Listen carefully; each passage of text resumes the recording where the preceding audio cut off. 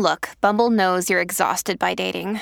All the, must not take yourself too seriously, and 6'1" since that matters, and what do I even say other than, hey? Well, that's why they're introducing an all-new Bumble, with exciting features to make compatibility easier, starting the chat better, and dating safer. They've changed, so you don't have to. Download the new Bumble now.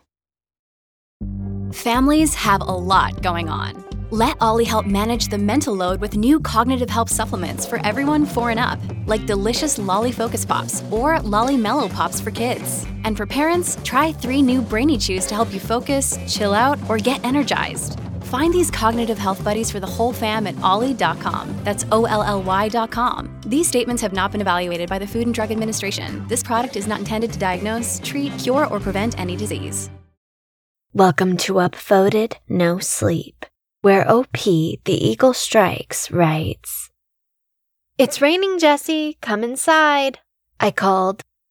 It wasn't the first time I'd caught my Irish setter eagerly scooping up grass and dirt with her paws, but it was certainly the first time she'd succeeded in uncovering something horrifying. "What the heck?" I screamed. I locked eyes with Jessie's discovery in the ditch. A woman's corpse. My heart cascaded towards the earth, pulling my limp body in tow. And as darkness enveloped my vision, I prayed that it had all been a direful dream. When I regained consciousness, I found myself lying in the wet grass, eyeing both the setting sun above and Jessie's slobbery tongue. "I'm awake," I groaned, sitting up and stroking her. "I just took a quick nap.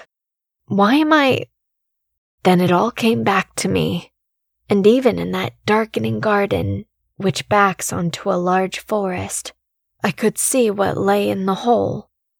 Me.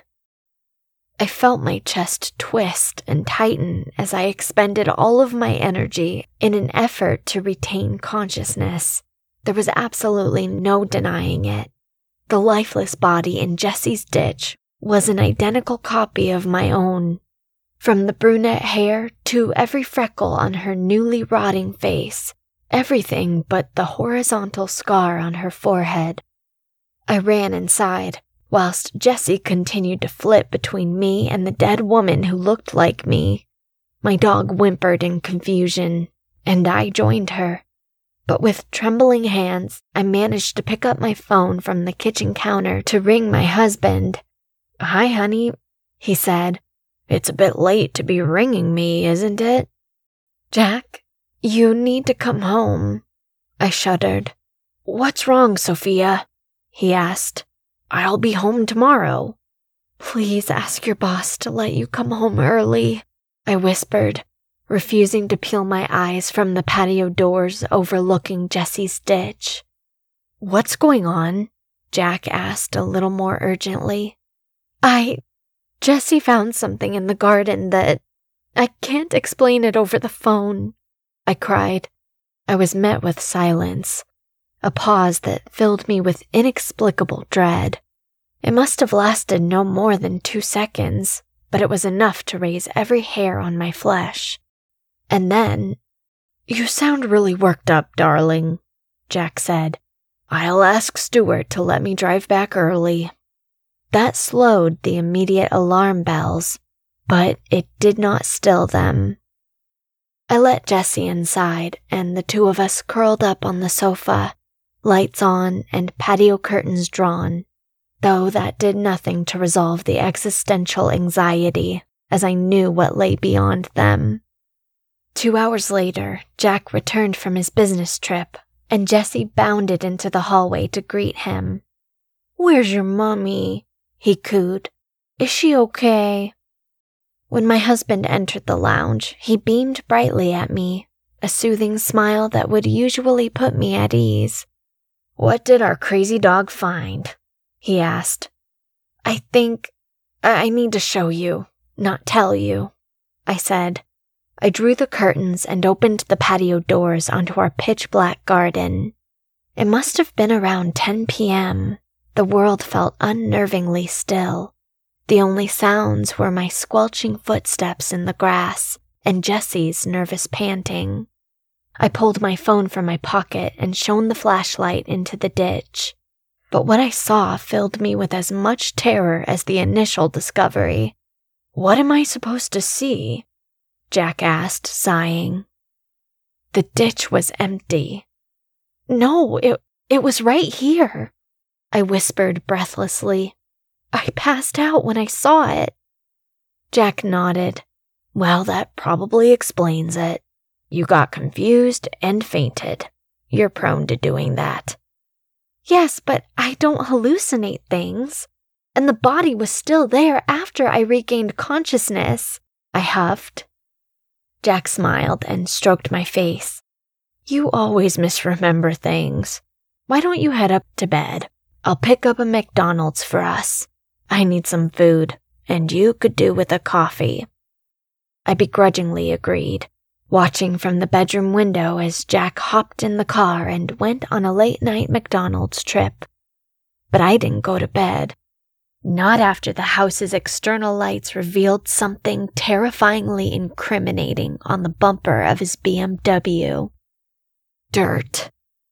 My heart was pounding as I pieced together what I could, that Jack had clearly slipped into the garden and moved the body to his car before coming inside. Why? Well, I had an inkling as to how I could find the answers about the man I thought I had known for 7 years. With Jessie closely following me, still rattled about her discovery in the garden, I headed to Jack's office. It wasn't a room that he had ever forbade me from entering. However, one of his desk drawers had a lock, which had always been a point of contention in our relationship. Something that Jack forever dismissed as a security measure against intruders. I didn't know how much time I had before he returned home, so I got to work. I strode through Jack's cluttered workspace, rounding the corner of the desk. Without hesitation, I proceeded to hammer away at the locked drawer with the blunt end of a heavy ornament. Jessie pawed at the drawer inquisitively, barking at the excessive noise. "That's it, girl," I grunted, hammering away. "Let's make it look like an accident. You were all worked up after all." After repeatedly bludgeoning the drawer lock, the handle eventually snapped off the wood, and the drawer slid open. Inside, there was nothing but a small piece of paper with the following printed words.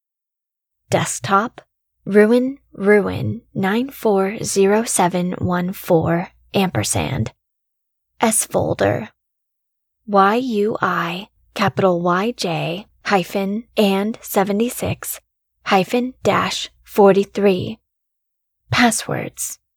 Not what I'd expected to find, and I knew I had limited time before Jack returned, but there was no way I could waste the opportunity. Everything that I'd known about my husband was a lie. I threw caution to the wind, turning on the monitor and sitting in his desk chair. The password worked. As the desktop loaded, I wondered what I would find in S folder. What sordid secret was my husband keeping? I didn't want to imagine why there would be another me in a shallow grave. Cloning? Time travel? My head was spinning. I searched Windows File Explorer for S folder, and there was one result, a password-protected folder, and so I shakily entered the key. Inside the folder, I found neither evidence of some master cloning program, nor evidence that my husband had traveled to the future and murdered me. Yes, I'm aware that my hypotheses were ludicrous, but the truth is far less believable. What did I find? Just one Word document with an obscure title, The Seed Process. I opened it to find diagrams and instructions for some sort of ritual. The seed process. I violently trembled at the crudely drawn diagrams, depictions of humans being lobotomized, brains in jars, roots sprouting from the pink matter. I skim-read the list of instructions, and the picture of this seemingly supernatural ritual started to form. Remove the brain, plant the seed, water the brain, and watch limbs grow. Let a new, improved human flourish. Mold your loved ones in your desired image. No more resistance. I started to wail uncontrollably, and Jessie nuzzled my leg to soothe me.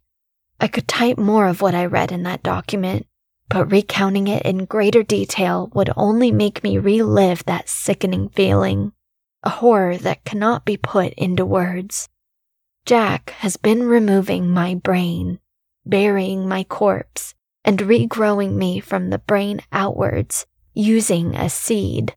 Whatever the heck that means. I don't know how many times he's done it. I don't know how many versions of me are buried in the garden, in the forest perhaps. Jessie likes to dig there too, but it explains so much. The blank spots in my memory, the misremembering Jack always mentions, the fact that every time I notice a red flag for my husband, I wake feeling different, refreshed, compliant.